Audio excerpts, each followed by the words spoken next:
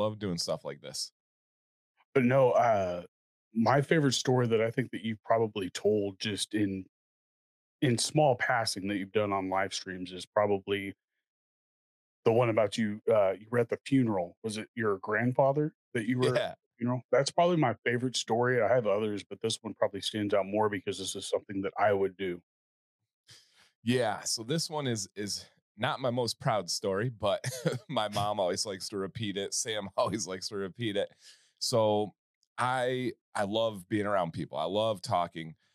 I am not an awkward or stressful person, but the only things I don't usually handle well is surrounding like death. Like I don't like sadness. I don't like grieving. I just it's just not part of me. And so oftentimes when I'm put in those situations, I resort to humor. And many times around situations like death, humor is not the best course of action, but it just comes out. So I was at my grandfather's funeral on my dad's side. And so we're all around and it's in this like funeral home and it's just kind of like the hangout period and everyone's sad and crying, doing the how you doing? Oh, and going through. Then we were sitting around this like gathering area, a bunch of couches, table in the middle. And my uncle was talking. And I don't even know exactly what he was talking about. It was something along the lines of visiting. And if you guys remember when we grew up on the lake, and it's like me, my wife Sam, my mom, my dad, my sisters, aunts and uncles, and cousins. And they start going around and they're like, no, I don't really remember that. Like, oh yeah, we've got recordings of like the old camcorders and everyone playing at the lake. And they're like, do you guys remember the lake? And they're like, no. And then my uncle goes, oh, it was Dee's Lake. And so they asked around they're like, do you guys remember Dee's Lake? And it was just kind of like silent. And it got to me. And I think Sam knew exactly what I was gonna say. And I'm like trying not to. I'm like, don't do it, don't do it, don't do it. And then they looked right at me and they're like, I know you remember, Dan. Dan, do you remember Dee's Lake? And of course I had to. I go, no, but I do remember Dee's nuts. And my whole family was just mortified. Like, I don't know if Sam's ever been more embarrassed and Hey, more your like, family too.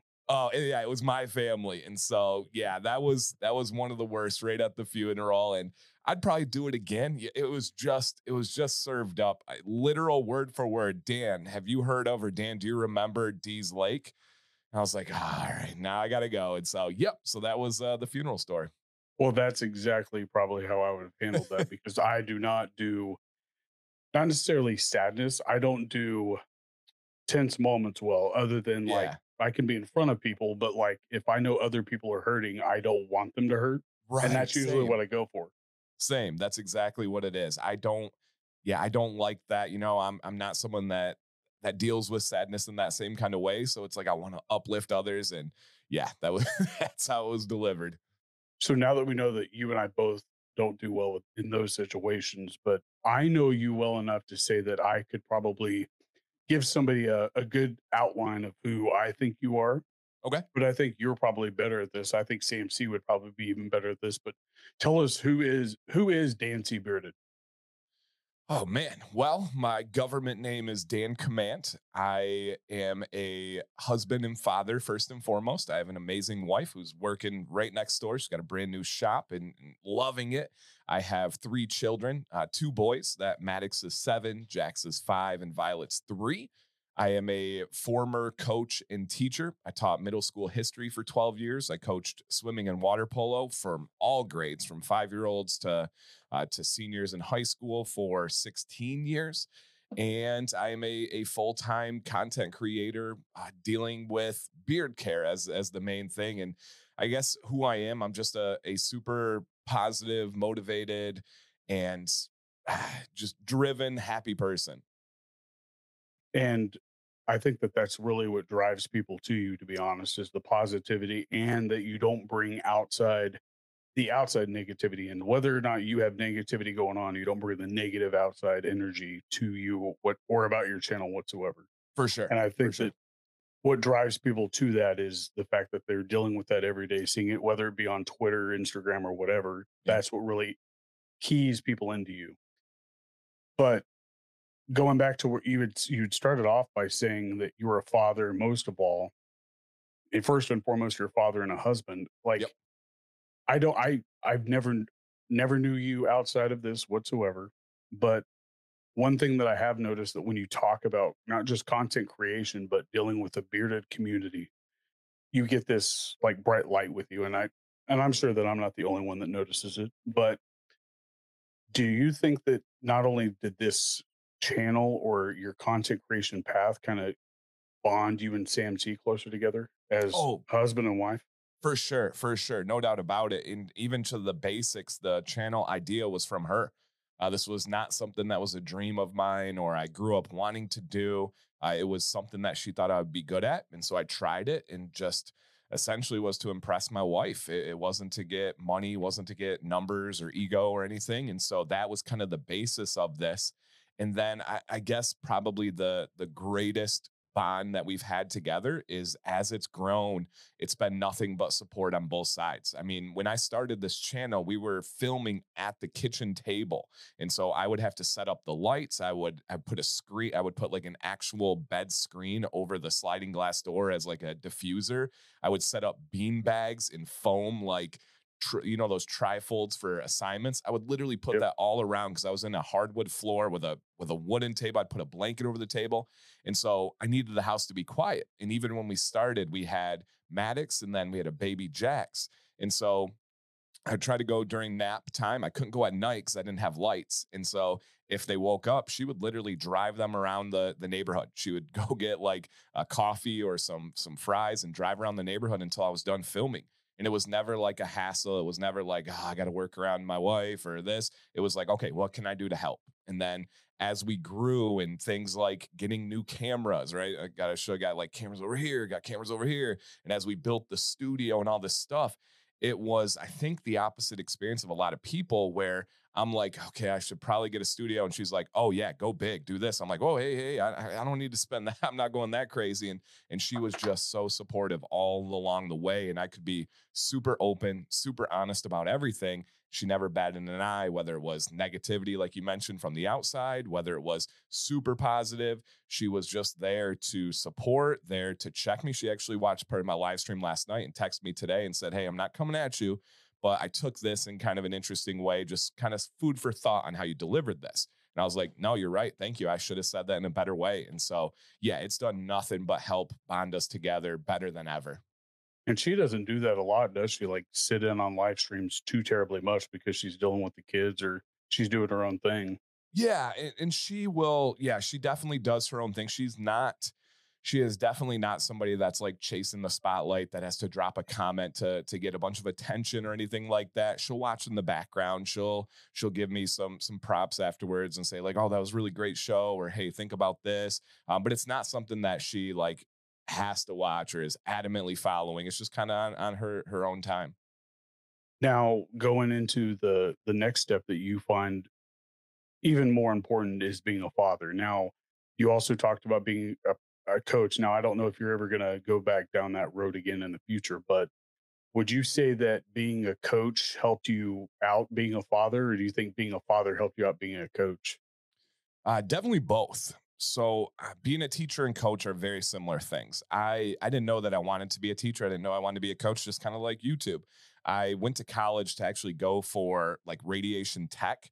I was a swimmer in high school, a water polo player, basketball player, and my best buddy, who was also a swimmer, his dad owned a medical imaging company. And I was like, I don't know what I want to do. And he was like, get this tech job, and I'll give you a job making 100K your first year out. I'm like, all right, sounds good. And I hated it, but I started coaching water polo in college and I fell in love with like motivating people, bringing people together, teaching a sport. And I was like, man, I can't likely do this as a career, but what's something similar? I was like, oh, teaching, it seems similar. And what do I like? Oh, I like history. And so I started teaching, started coaching with that idea in mind of motivating people, of teaching people. And so it really helped with understanding how people react, understanding different personalities, which is really important as a father. I have 3 kids. They're all vastly different. My approach has to literally in every situation for every kid has to be different. So coaching greatly prepared me for that. Same with teaching and having that perspective. But once I had kids, it also flipped the perspective the other way. And there were certain situations where maybe I wasn't as sensitive as I should have been in teaching or in coaching. And once you have kids, you see it through a different lens of dealing with somebody else's kids. And I actually have, so I have two different master degrees. And the first one was in administration to be a principal.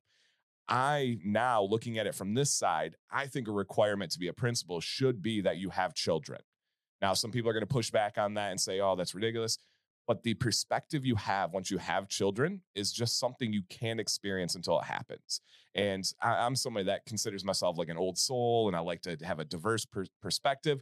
Having that child, having multiple children just changes your views on things. And so, definitely becoming a father completely changed my approach with teaching and with coaching as well. So, both sides of that definitely impacted each other. Do you think that if Violet ever decides she ever wants to do sports, that she could impact you enough to want to help coach something that she's going to get into, For whether that sure. be soccer or something like that? For sure. Whatever sports they go into, if there's a need, if there is an ability to spend that quality time with them, that's why I would. The main reason for leaving coaching, which was a different reason than teaching, was because of the time away from my family. The teaching schedule wasn't actually time away from my family because they were in school for the most part, other than Violet, who's not there yet, but she'll be there very soon, you know. But when they would get out of school, I would be out of school. So that wasn't an issue. Coaching, it was the exact opposite. My kids would get home from school, and any minute I spent coaching was a minute away from the family. And so the only way I would go back, at least in their early years of coaching, is to coach them. For example, my boys play on a soccer team together right now, which is really amazing. I could see in the future if that were to line up coaching because I'm They're going to studs. practices. Yeah, I'm going to games and stuff anyway. So I definitely could. And then yeah, that father daughter relationship. If Violet she really likes soccer, so we'll see where she goes. But I could see that being the only route. I can't see myself, at least while my children still live with me, coaching anybody other than my children. Is it Jax that's like a solid scorer on that soccer field, or So is it that's Maddox. So Maddox is the murderer? 7-year-old. Jax plays goalie. He plays a little bit in the field too, and he's doing good. He's a younger dude playing with much older kids. This is the like 8, 9, I think, is the age group, and he's only 5, turning 6, so he's much younger, and he definitely stands out on the younger side. Maddox is a little bit younger than the rest of the group, but yeah, he and every parent says this, but we really think so.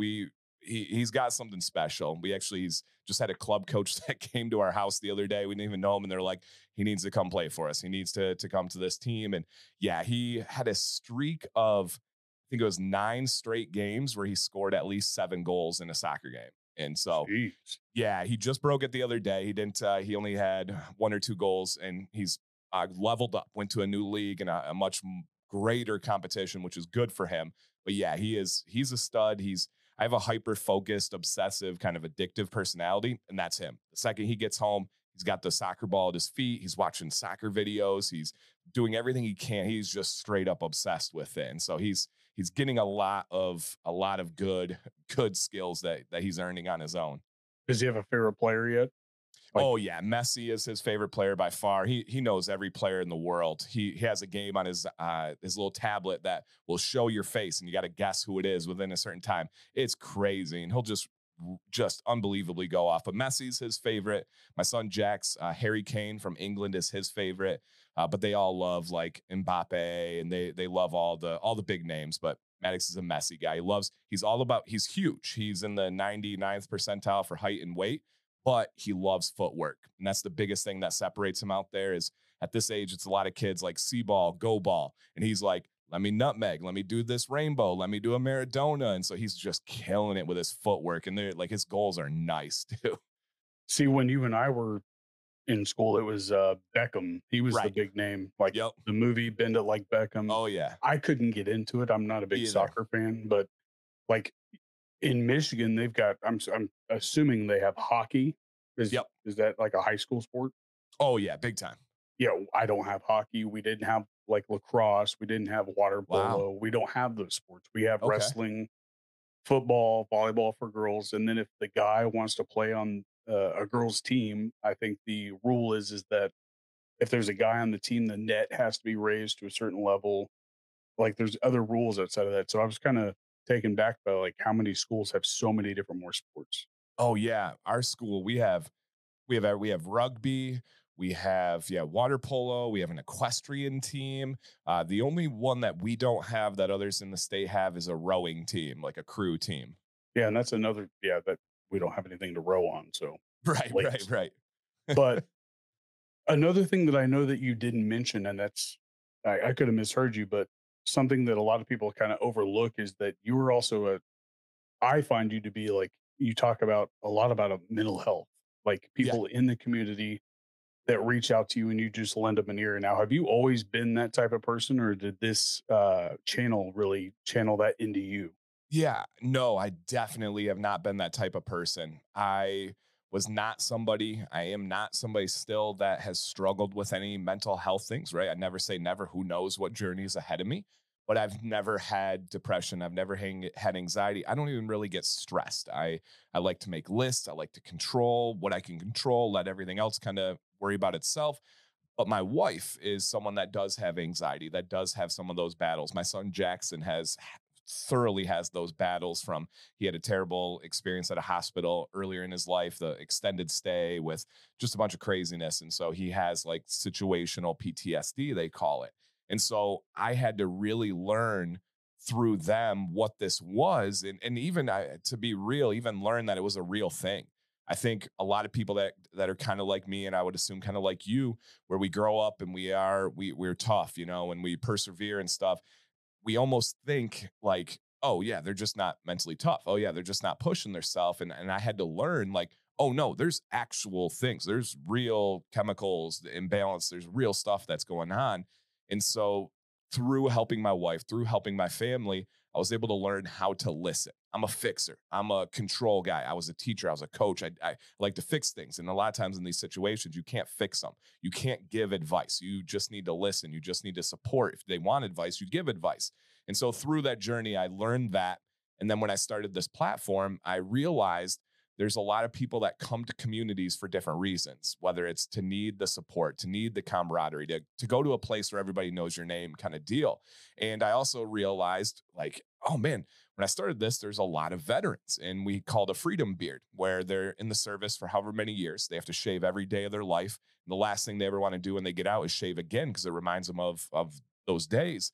And so they have this, and oftentimes there are some mental health challenges that come along with that, rightfully so.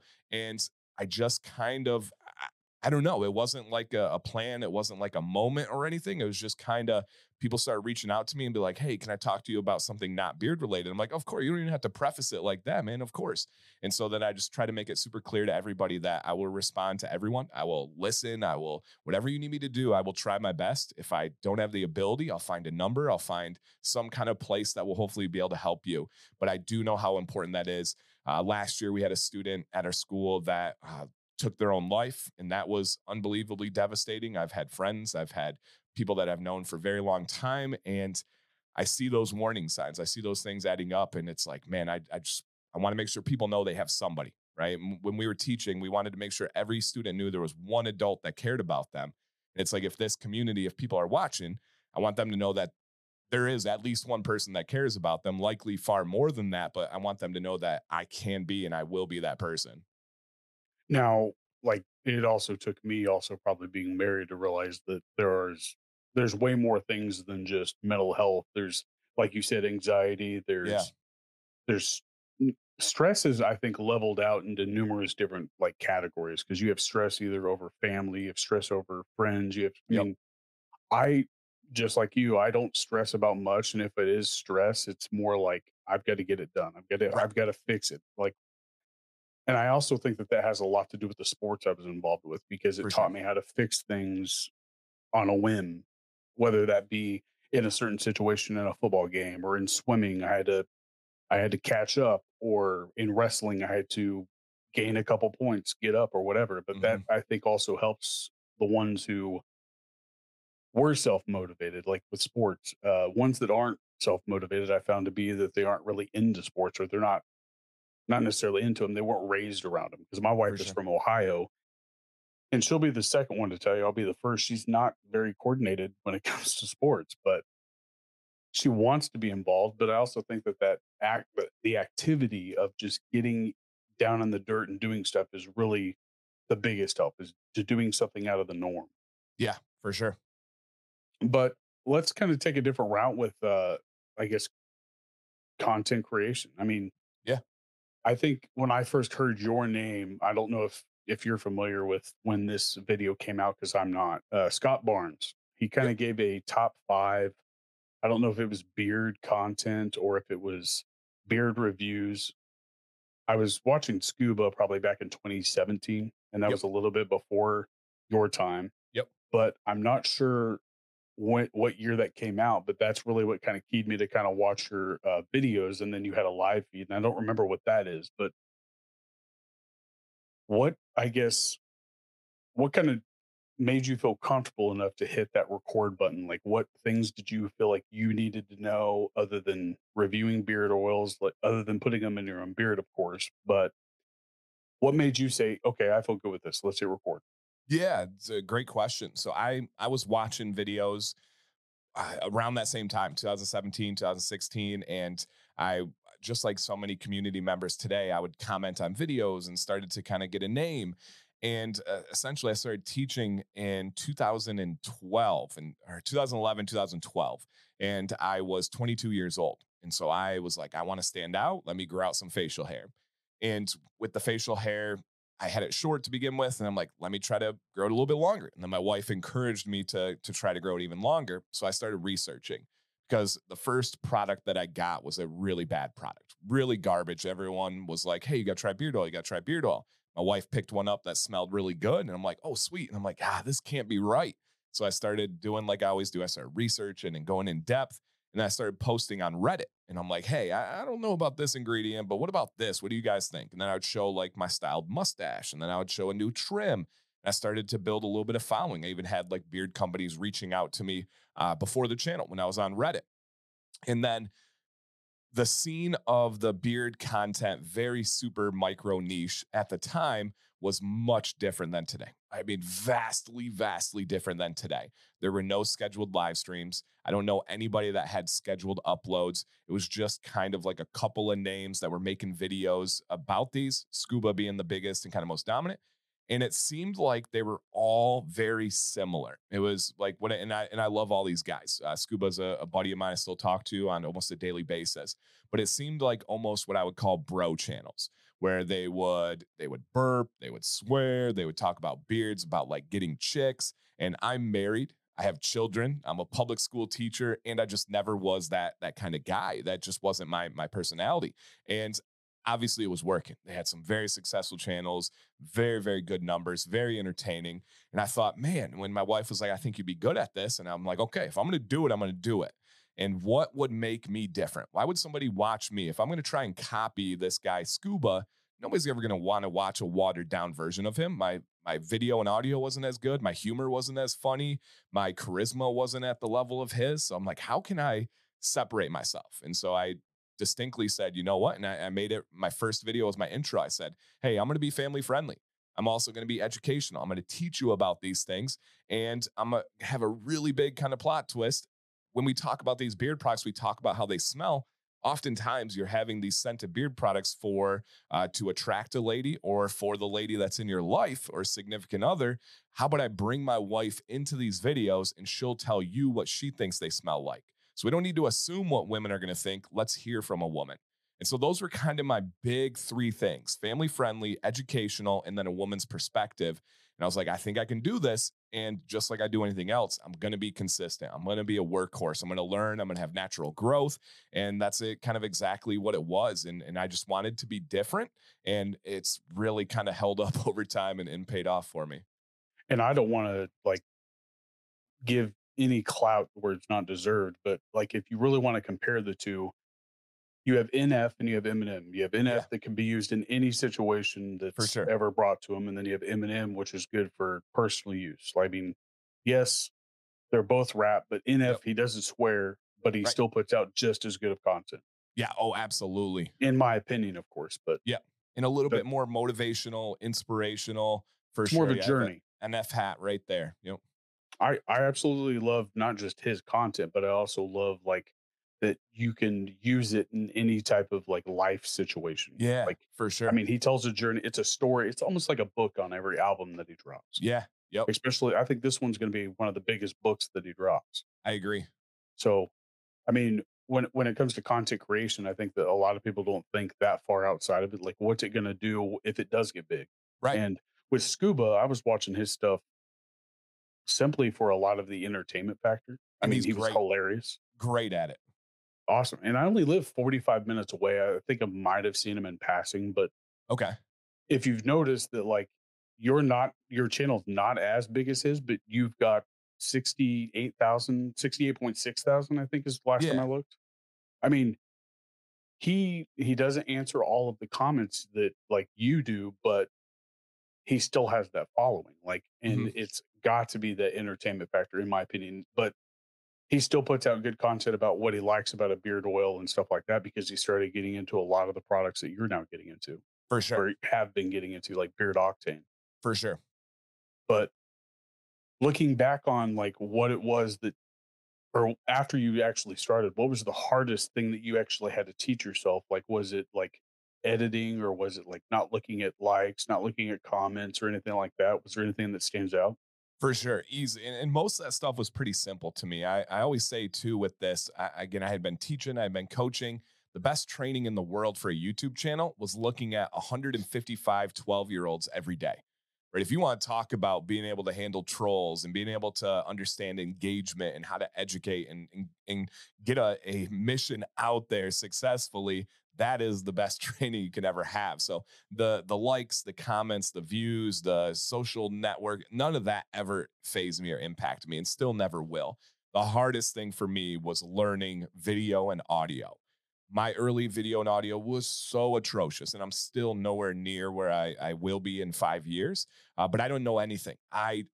When I would get a new camera, I would get a new mic. I would spend days, hours and hours and hours every day learning every setting I could, like the camera I have right now. And then I set those settings and I usually never touch it again until I get a new camera because I don't know f-stop and shutter speed and all this stuff. Like it's white balance. I don't know those things. I didn't grow up with any kind of audio video class. I didn't grow up with cameras or nothing. So for me, learning that side of things was a real challenge, and I put it together the best I can. But yeah, that was not natural to me at all. Do you have any particular like either content creator that really goes over that you like to go back to and kind of understand like what they're doing?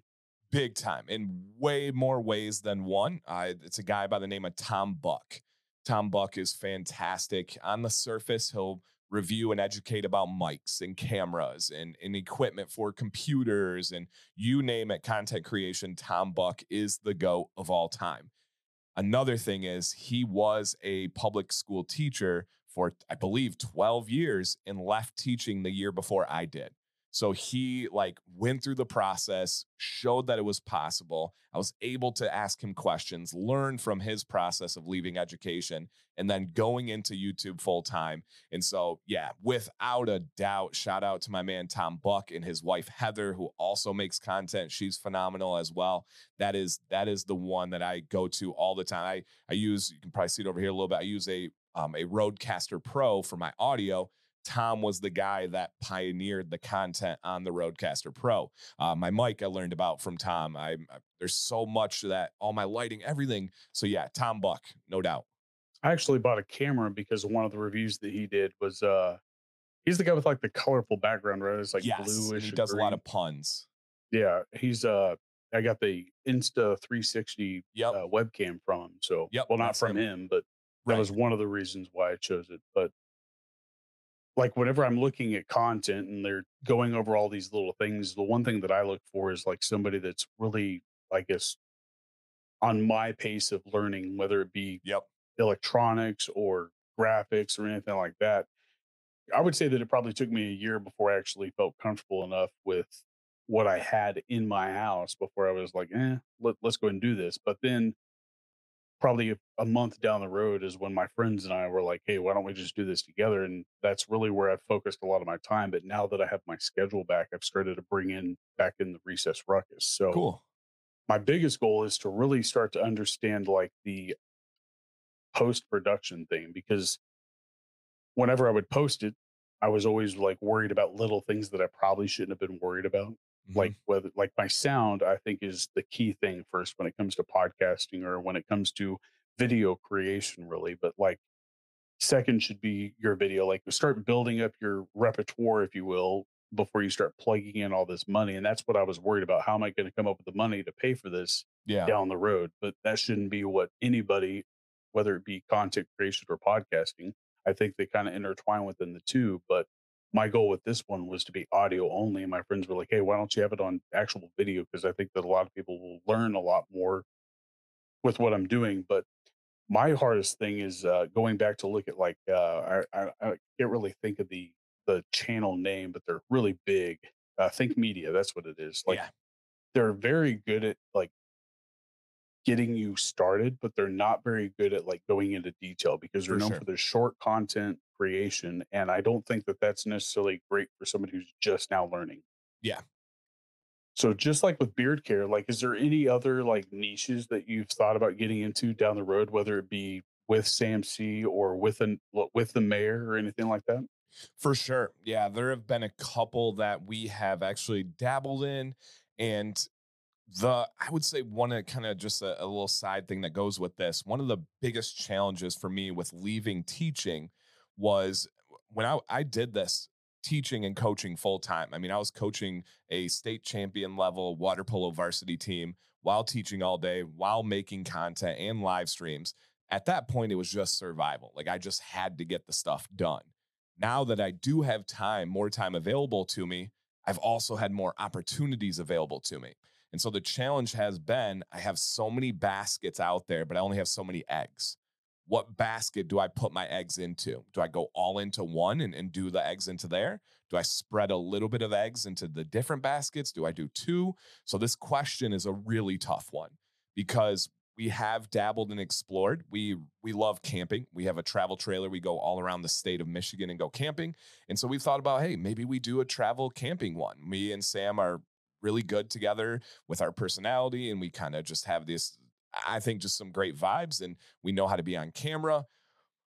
But that's such a challenging thing once you actually get on the camping trip. And it's like, how do you balance what is filming, what is enjoyment, and you don't want to miss the moments when you're trying to worry about the camera, and then the editing's a whole new thing. So that was one. Another thing that we share in common is I love beef jerky. And so I've had a lot of people request, like, hey, why don't you do like a beef jerky review channel? I'm like, okay. And then I am a history teacher and I love talking about history. And I try to weave it into my channel. And oftentimes people be like, I would love to have a history channel for you.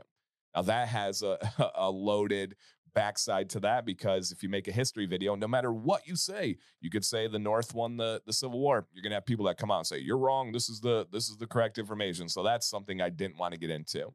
Another channel that I actually started, but for several different reasons that I can't super talk about yet, I have not made and executed content, and that's about why I left teaching. And that's something I do want to do more of in the future.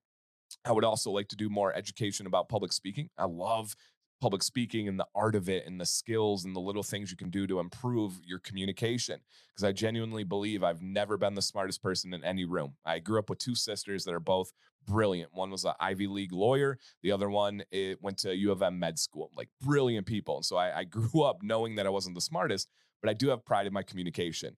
I can take simple concepts and deliver it in digestible ways, or even difficult concepts and break it down to ways that people can understand it and comprehend it easily, which is why I loved teaching, which is why I loved coaching, which is why I love doing this. So, something along the lines of public speaking in that world, that would be another one that I would love to do.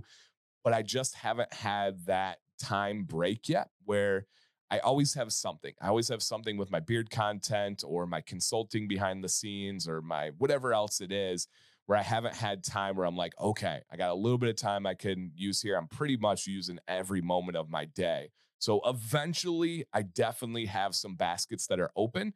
I'm just not super exploring those at this time.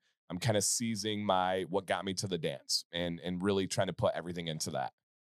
Now, I think you posted this picture, I think it was yesterday on your Instagram, like you had it was almost like a checklist that you were going through recording, Yeah. editing, thumbnail, and optimizing. Is that what it was? Yeah. Yep. Now, can you kinda I guess, go into a little bit more detail about that last one? Because I think a lot of people kind of get a little, well, what do you mean by that? I mean, I Yeah. sort of know like what you mean by it because I do this, but what do you call optimizing in Dan C's eyes? For sure. Yeah. And I'll just run through the whole process super quickly. So I have pre-production, right? I have a studio, but I do have different lights, like my live stream lights. Uh, I have, you can't really see them, but I have lights that are diagonally for me for the live streams. And then I have lights that when I film, I'm on the opposite side of this. And so the lights are actually like right here going that way. And so I set up, I film. When I get done, I have a tripod. I take my picture for a thumbnail while I'm uploading the SIM card or the data card to the computer. I'm editing my thumbnail myself right on my phone. And then from there, I edit the video and then I upload the video. Now, the optimizing for me is once that video is uploaded, what do I do within the back end of YouTube? So put in a title. I got to be strategic there. I want people to click and watch the video, but I will never ever have clickbait. I don't want people to watch it and be like, oh, he misled me. So I want it to be captivating, but also accurate, also searchable. And then I gotta have to optimize the description. First sentence should say what the video's about. I then want to call to action to encourage people to subscribe if they're checking out my description. And then I'm gonna throw in some links, whether it's to my Instagram, whether it's to maybe it's an affiliate that I'm working with at the time. And then maybe I have some Amazon links for the equipment that I use in the video. Then below that, now I get the next level of optimization. There's a beautiful feature on YouTube called chapters. And if you ever watch a video and you see at the bottom, you can scroll by and it has little different names on it. Well, that is something that isn't just magic. You structure it in your description. And so for me, what I do is when I edit, I oftentimes have like a little title in the top right hand corner. And all I do is I pull up YouTube on half the screen, I pull up my editing program on the other half, and I just match my chapters with those titles. And so it'll be an introduction, it'll be the details. And it's very much like a teaching lesson plan. I'll have my intro, the details, the evidence, then the conclusion. And so I kind of break it down like that for the chapters. Then beyond that, I select my playlist. If it's a review, I put a beard review. If it's knowledge, I put knowledge. Then beyond that, super unbelievably important is you get 500 characters to use as your tags on a YouTube video. And what that is when somebody is searching for a specific term, a specific phrase or sentence, those are what are going to trigger those search results. And so if I make a video about combing your beard, for example, I'm going to put every version of combing your beard possible in that description because I want it to be relevant. I'm not going to put a beard tube. I'm not going to put beard brand. People that are searching for something else and then maybe happen to see my video. I'm going to put beard comb, beard combs, comb beard, combing beard, how to comb your beard, when to comb your beard, how often to comb your beard. And I'm going to do every single version of that. And I'll even pull up websites that are like SEO based where it'll show me the leading data on that. So I will use something like SEMrush, SEMrush is a great one, or Google Trends is a free one, which is awesome. And I'll put beard comb into those SEO programs, and it'll give me every version that people are searching for of beard comb. And then once I plug that into YouTube, there's a really nice free program called Tube Buddy, like YouTube Tube Buddy. And the best and only feature I use from Tube Buddy is it will show me where my tags would rank for that video. So if I put beard comb and it gives me a green and a number 2 by it, essentially they're saying once this video goes live, if somebody searches beard comb on YouTube, your video is going to show up second. And so I always try to be in that top 10. I want to be on that first page when somebody's searching. And so that optimizing is a skill. It's an art. It takes research. It takes kind of an understanding of what people are thinking to get to that point. You got to think about the end viewer when you're making that optimization. And that's really the main aspect of it. From there, you want to pin a comment, you want to share it on Facebook. There's all these little like criteria that help YouTube say, okay, I'm going to push this video even more. So that would be the optimization side. Yeah, and those tags, I mean, they get a little tricky because if somebody misspells a word, like that Yeah. could actually, I mean, hit or miss if they don't know how to spell comb and they spell Yep. it COME, then that might be what triggers your video to go viral.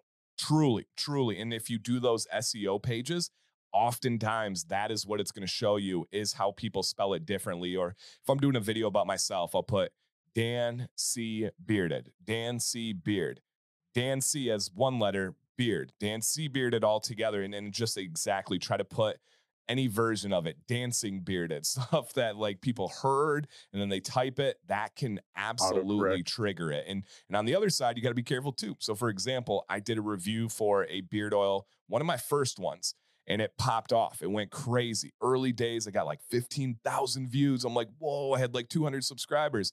And it was an oil from a company called The Bearded Bastard. And the oil was XXXX, so four X's. So that was in the title, that was in the description. Now we can make some assumptions here.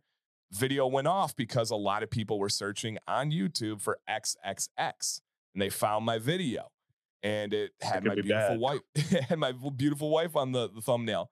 The watch time on that like 10-minute video was like 20 seconds because they clicked it. So I got 15,000 views. I don't even know what it's at now, but a lot of views, and people clicked it, realized it wasn't what they were looking for. So they got out of it real quick. So even though there was a lot of views, it was probably detrimental to the channel.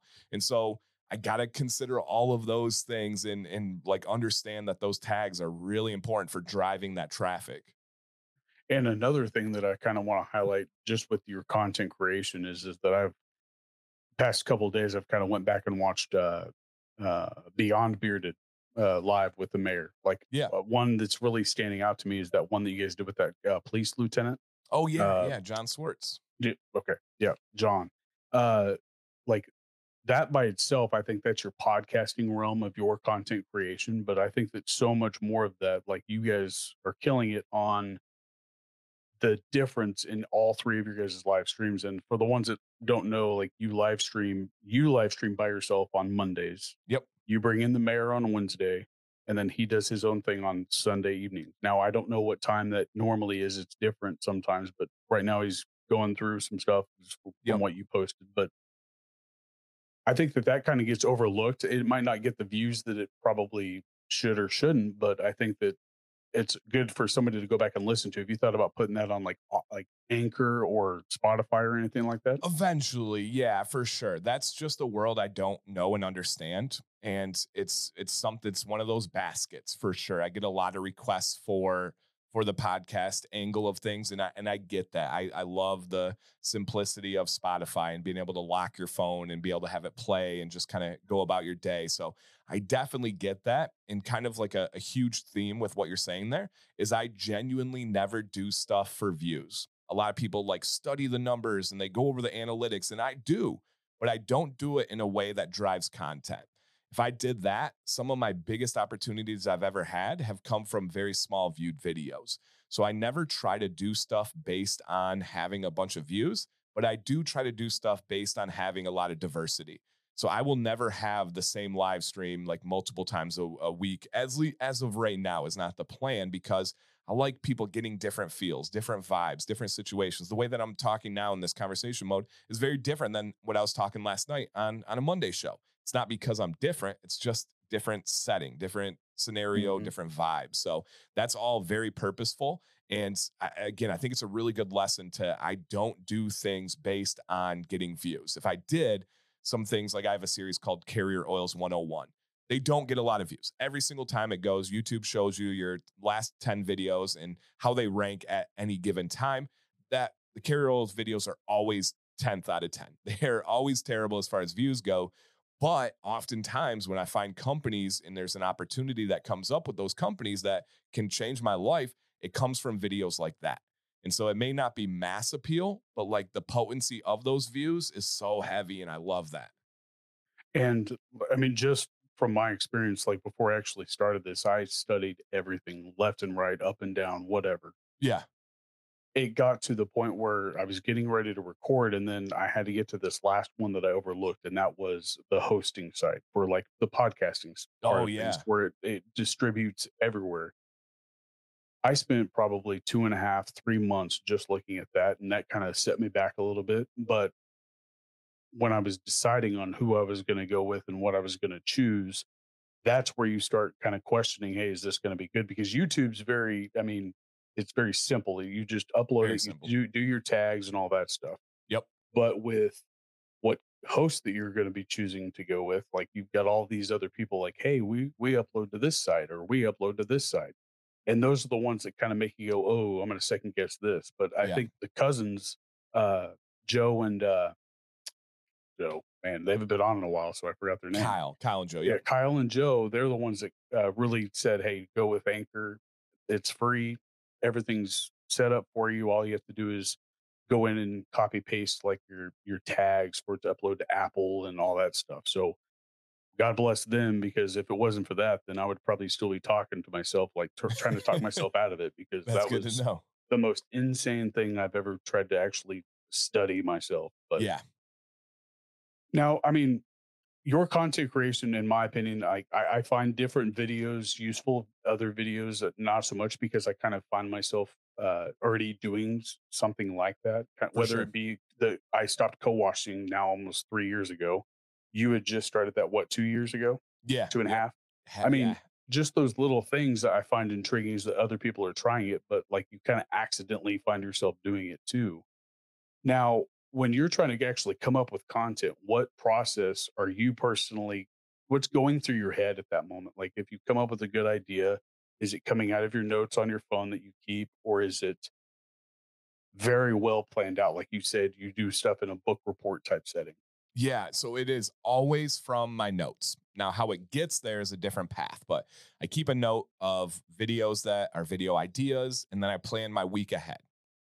And so Wednesday and Sunday are like educational videos. Friday is a review video. So Friday review is based on like the demand and companies reaching out, or just I get to do what I want if I want to cover something else, which is the beauty of the channel. How I get the ideas comes from kind of two sides. One is just my straight up experiences. I'll be going through something and I'm like, oh, this could be a video. I bet people would want to learn about this. I bet people would want to reflect and expand upon this. That's a video. The other side is I get people that ask me questions. That's the beauty of this channel is they'll ask me questions. And then as soon as I see a theme, I'm like, oh man, three people asked me that same question last week.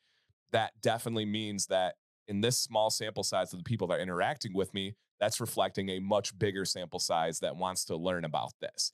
And so almost always that's what it is. Someone will say, hey, Dan, why do you co-wash? And I'll be like, that's a great question. And then I'll look into it, I'll research it. And then my process from there is I kind of do bullet point notes. And so I'll do a bullet point when I film. I never look at anything. Nothing is ever like posted or anything like that. And one thing that a very, very small amount of people will ever notice, but I'm very proud of it. And that when people do notice, I think it resonates with them, is I don't do any edit cuts. A lot of YouTube videos is quick cuts, quick edits, pop in here, pop out of there. And it's not just necessarily for your entertainment. It's oftentimes because they're cutting out verbal pauses. They're cutting out their mess ups. And there's nothing wrong with that. To each their own. But I'll take pride in doing, I have a video that's coming out next week that is unbelievably detailed and it goes over the laws and regulations surrounding fragrances in the beard product industry. I talked for 13 minutes straight and I nailed every single point that I wanted to talk about. And it was all laid out with bullet points.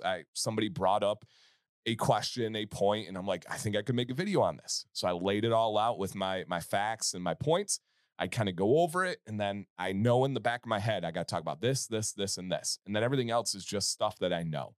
I try not to ever make videos about things I don't know. I try not to ever answer questions that I don't know. I have no problem saying I don't know. I'll find out later. I'll write it down as an idea, and that's just kind of how I deliver it. Is it goes from planning with how you got the topic, executing the topic in a list, and then just delivering it on camera. Now, I mean, for people who are listening, I highly recommend going to check out. I mean, I wouldn't say video one, because it took me probably a year and a half before I actually saw video one. But I would say one of my favorite topics that you cover is probably the not necessarily the beard oil 101, but it's the detail into what is the viscosity level like during the times of year, and how it makes Yeah. your beard feel at this. Those are the big keys that a lot of people kind of overlook, because it's going to be different no matter how it is, because you live in Michigan, I live in Kansas. So Yep. a thinner beard oil for me in the middle of summer when it's windy isn't necessarily going to be the ideal thing. I still want that hold in my beard. I want it to not feel frizzy, anything Yeah. like that. So don't ever take what he's saying for what it's going to do for you at all. And that's what a lot of people kind of overlook. They're like, well, you said it was going to do this. And that's obviously not the point. He's saying it works like this for me. So That's crazy. My video tomorrow, as of filming this at 8 a.m. Eastern, The title of it is Variable Practices versus Best Practices. Well, there And you go. I go over the concept that there are some best practices no matter who you are, no matter where you live, such as drinking water to stay hydrated. There's no one on the planet that should say, I'm going to go a day without drinking water because it's good for my beard. It's just not true. Like we love the phrase like everybody's beard is different. It's like, well, that's true, but we do need to expand on that even more. And then I go over those variable changes. Well, what about your climate? What about your skin type and stuff? So that my video tomorrow is literally about that. And, I mean, not many people in the community, I wouldn't say, are from necessarily Kansas, but they're everywhere around the United Oh States, yeah. around the world even now. I Yeah. mean, I think you had like this thing to where you post where you're from and you were posting. I don't think that I saw a country that I could at least pronounce on that list. Yeah. No, I mean, it's you're hitting people in Japan probably yeah. by now. I Oh mean, yeah. that's Yep. crazy.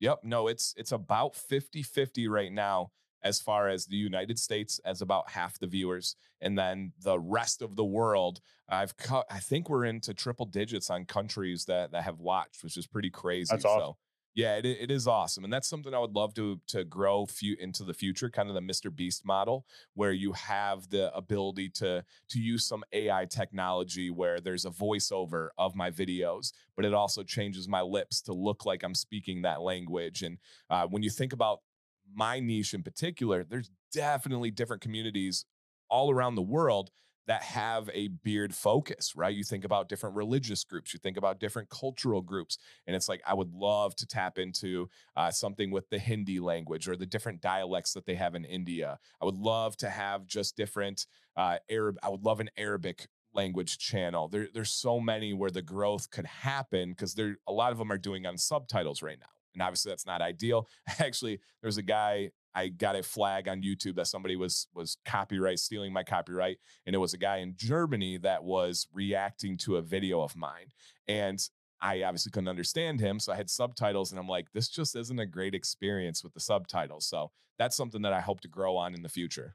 Now, is that like a separate channel or is that something that he's adding to his old videos? So Mr. Beast has 12 different channels. And so he will have his same content, but he will have a dedicated Mandarin Chinese channel. And so it's every video he has. And essentially what he does, he has a program for it. You can pay for it, where he has an actor from that native speaking language that will get your video, will voice over and translate it. And then they have an AI technology that will change your lips to match that new voice actor. And he's probably the number one guy to show you that obsession isn't always bad because For sure. I appreciate his grind. I mean, his content isn't always for me, but For I sure. appreciate learning from just the little things that he talks about. Like, I think it was like you said, the captions that he has on there, the Yeah. automated captions, like don't have automated ones, try to make them pop out and stand out to Yep. be people interaction. So, but yeah, I mean, shout out to Beast just because of his work ethic, because that Yeah. guy is killing it on that end. No doubt. But No doubt. I He know even you're had cut for. Oh, go ahead. I'll say he even had little things that I learned from, such as if you go through his thumbnails, almost all of them have him smiling and showing teeth. And he figured out by just studying years worth of YouTube that those kind of thumbnails were welcoming and encouraging to get people to click and then to establish the vibes and just little things like that. Yeah, his obsession is real, and I've learned a lot from him. Well, he's almost down to the science of it. He could Yeah, probably write a book just about the science of YouTube. So, for sure. but I know you're cut for time, and I just had a few other questions Yeah, no, outside yeah, of keep going. content. What was the I kind of want to go backwards with your coaching and teaching. What is the biggest thing that you noticed as a coach that you feel like you had to change to, I guess, get across to the kids, or something that you didn't have as an athlete? Like, what do you think should have changed, or what did you have to change to make yourself a successful coach? Yeah, that's a great question. So for me, I thought that it to have the best teams possible, I thought there needed to be community. I thought that they needed to understand roles and understand winning for the team. We became such a new sports world with the introduction of club teams and AAU teams and scholarships, and it became very single tracked, right? My stats are far above the actual team results. And that was unfortunate. I actually saw it last night. My alma mater basketball team has gone to the state championship back-to-back years. Well, they knocked out another team where a former student of mine was playing against them. And former student of mine, amazing player, but their team lost. All he posted were his highlights afterwards. And I'm like, man, if I lost, I'm mortified. I'm not posting a single thing, man. I'm upset. But this dude is posting crossovers and making threes. And I just want to yell. I literally want to yell, you lost. And so I needed to get that mindset for my team. I needed to get my team on that same page. And so I introduced a couple of things. Actually the best year I ever had, 2018, I got Michigan Coach of the Year. I'm up on the wall at the high school and stuff. The team didn't like each other. When they first began, it was a nightmare because they went past each other the ball. We had one dude that was a stud and everyone else resented him for that. And then the goalie was really good and thought they weren't getting enough attention. And so it was just like not a good vibe. They didn't like each other. They didn't hang out. They didn't have a common goal. So I was like, I need to bring them together. And as a history teacher, I was like, man, one great way to bring people together is to have a common enemy. If they can have a common enemy, let's do this. So I'm like, okay, let's make this team the common enemy. That wasn't enough. I don't know what this is going to be. Let's have a common goal. It wasn't enough. So one day I decided, you know what? I don't really care. I'm not here for people to like me. How about I become their common enemy? And so I waited until they messed up and I kicked them all out of the pool. I laid it on them heavy. I kicked them into the locker room and I knew, and this was all planned out. I knew somebody was going to make a noise. So I waited till they made a noise. I went in there and I busted them. Get out of here. You don't deserve to be here. And they kind of like would go home and be like, God, that guy's a jerk. And then two people that didn't like each other, like, yeah, he is a jerk. You thought that too? Yeah. And so they started bonding over hating me. And then I was secure in myself enough that I knew as the season was going to go on and as the success was going to go on, they would start to realize, okay, he actually is just looking out for us. He's a great guy. And the parents would come around. And so that was big when I didn't see that before. And then building from that, another thing that's just not natural in coaching is I would have a phrase called KYP, know your personnel. And that was almost frowned upon nowadays when you would speak about skill set and to be able to tell a kid like, hey, this guy is our scorer. Our focus needs to be to get him the ball in the middle. Your focus right now is to pass the ball, to play crazy defense, to go out there and like, let's wear the other best player out. Let's do these things and to really understand your role. KYP, know your personnel. And so I thought those were huge, even though some people would see that in a different light. It brought great success for our team, which I thought was the most important thing. I think I had a similar scenario with that. Ours was back to the basics. So Yeah. like BIB or something like that. I don't remember Yeah. like algorithm that they use, but it was something of that nature. But it's very Coach Carter like to make an enemy. Like he was the bad guy, and he For didn't sure. care if he was the bad guy. So I think that it's hard nowadays, not only for teachers and coaches to try to get into the realm of what's changing around them, because especially you and I, like we were coached a total different way than where Yeah. we have to coach now. Like Yep. talking to people, saying, I mean, I don't know if you've ever really dealt with the pronoun type thing in school, but like even that could be one little thing that could either make or break a coach's career in a school like that, public For school sure. anyway. So For I sure. mean, Yeah. There was so much to that stuff. And the nice thing, especially towards the end of my career, is I did have a little bit of security with this stuff. And I feel like I was the best coach, the best teacher in my last couple of years because I wasn't worried about that pressure. I wasn't worried about getting fired. I wasn't worried about getting canceled or anything like that. I was just going to do what I thought was right for the kids, what I thought was the best thing. And so that was nice. I mean, you name it. I had every scenario. I had a mom that was also a teacher, straight up crazy. Went to the athletic director, like just was absolutely crazy. Essentially, she got caught in a lie. So she got defensive and was saying I was like bullying her son since the seventh grade and he's a senior and all this stuff to the point where the next day the kid called me into the office. He's like, man, I just want to apologize. My mom is crazy. I had no part of that. I don't know what's going on. I'm so embarrassed, man. And so you just deal with it all. Unfortunately, I don't know any coach today that doesn't have situations like that. and that is an athlete that you wanna highlight, is somebody Yeah. that can actually take credit for somebody Oh, else's, like, I guess, I don't know, personality. Like, for if sure. they can build off of that, I mean, that shows a lot of character as an athlete and a possible student. For sure. And the relationship is so important. My students, my athletes always knew that I cared about them, that I cared about the team above everything else. And when they know that, they can take the constructive criticism, they can take the coaching. And every kid was different, right? I had an All American, my first All American. Then we had a streak of 4 All Americans in a row, year after that, which was really cool. First time in school history. And that first All American, man, he was a fired up dude. If he messed up, he wanted me to get on him. He wanted me to lay it down.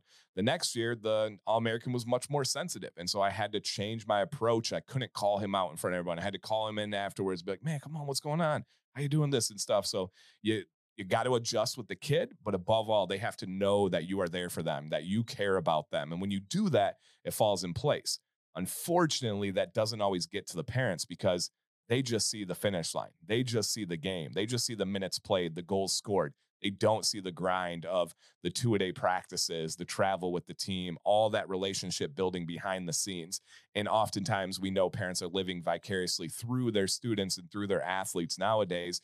And so for them, it's just about the show. It's just about the stats. And that's where that disconnect happens. I can't tell you a single disconnect when it was with the student or the athlete.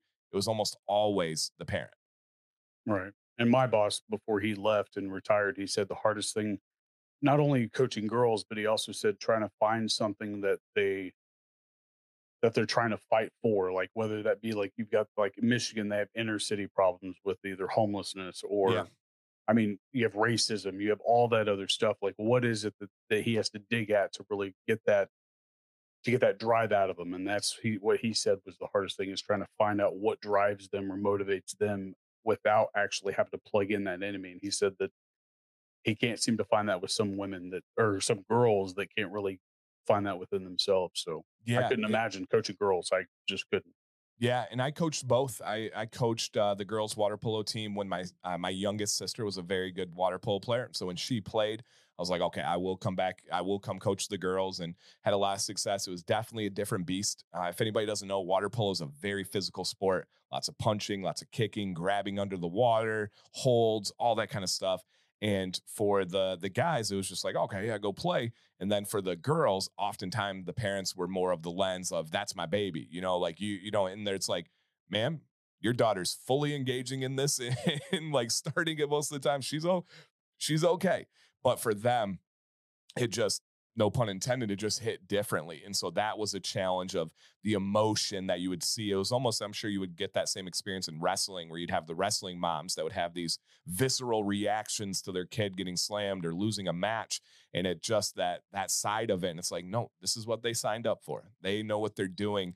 And that was tough as well to kind of handle that dichotomy of this athlete and what they were expecting and knew what they were doing as compared to the parent.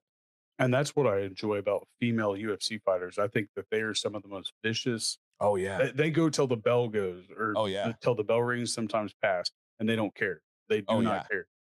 Yeah, you'll So, see some of those before and after shots of their face, whether it's Thug ugh, Rose or Lee. Oh man, there's some crazy battles out there. I personally, I think I enjoy most of the women fighters over a lot of those showstoppers that we have now. Like, I would probably rather watch some female fighters over even like the Conor McGregors now. Yeah, no, it's crazy. The Valentino fight that we saw last week, That nuts, was the craziest finish to a fight that I've probably crazy, seen for how quick somebody can react to not just a fight, but in a certain scenario like that. She knew what she needed to do and she got it done. wild, wild. But I know that you are cut for time, and I respect CNC's wishes. So before we go, I do want you to kind of plug a little bit of your stuff, and I have a couple slides here for you to kind of go over. Oh, awesome. Um, Thank you. So yeah, I definitely would take that. Yeah, so I do have a video every Wednesday, Friday, and Sunday, 8 a.m. Eastern. That's all beard videos.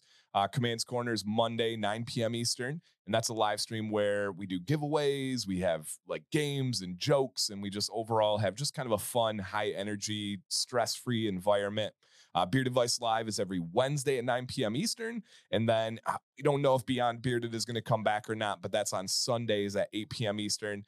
And then also highly active on Instagram.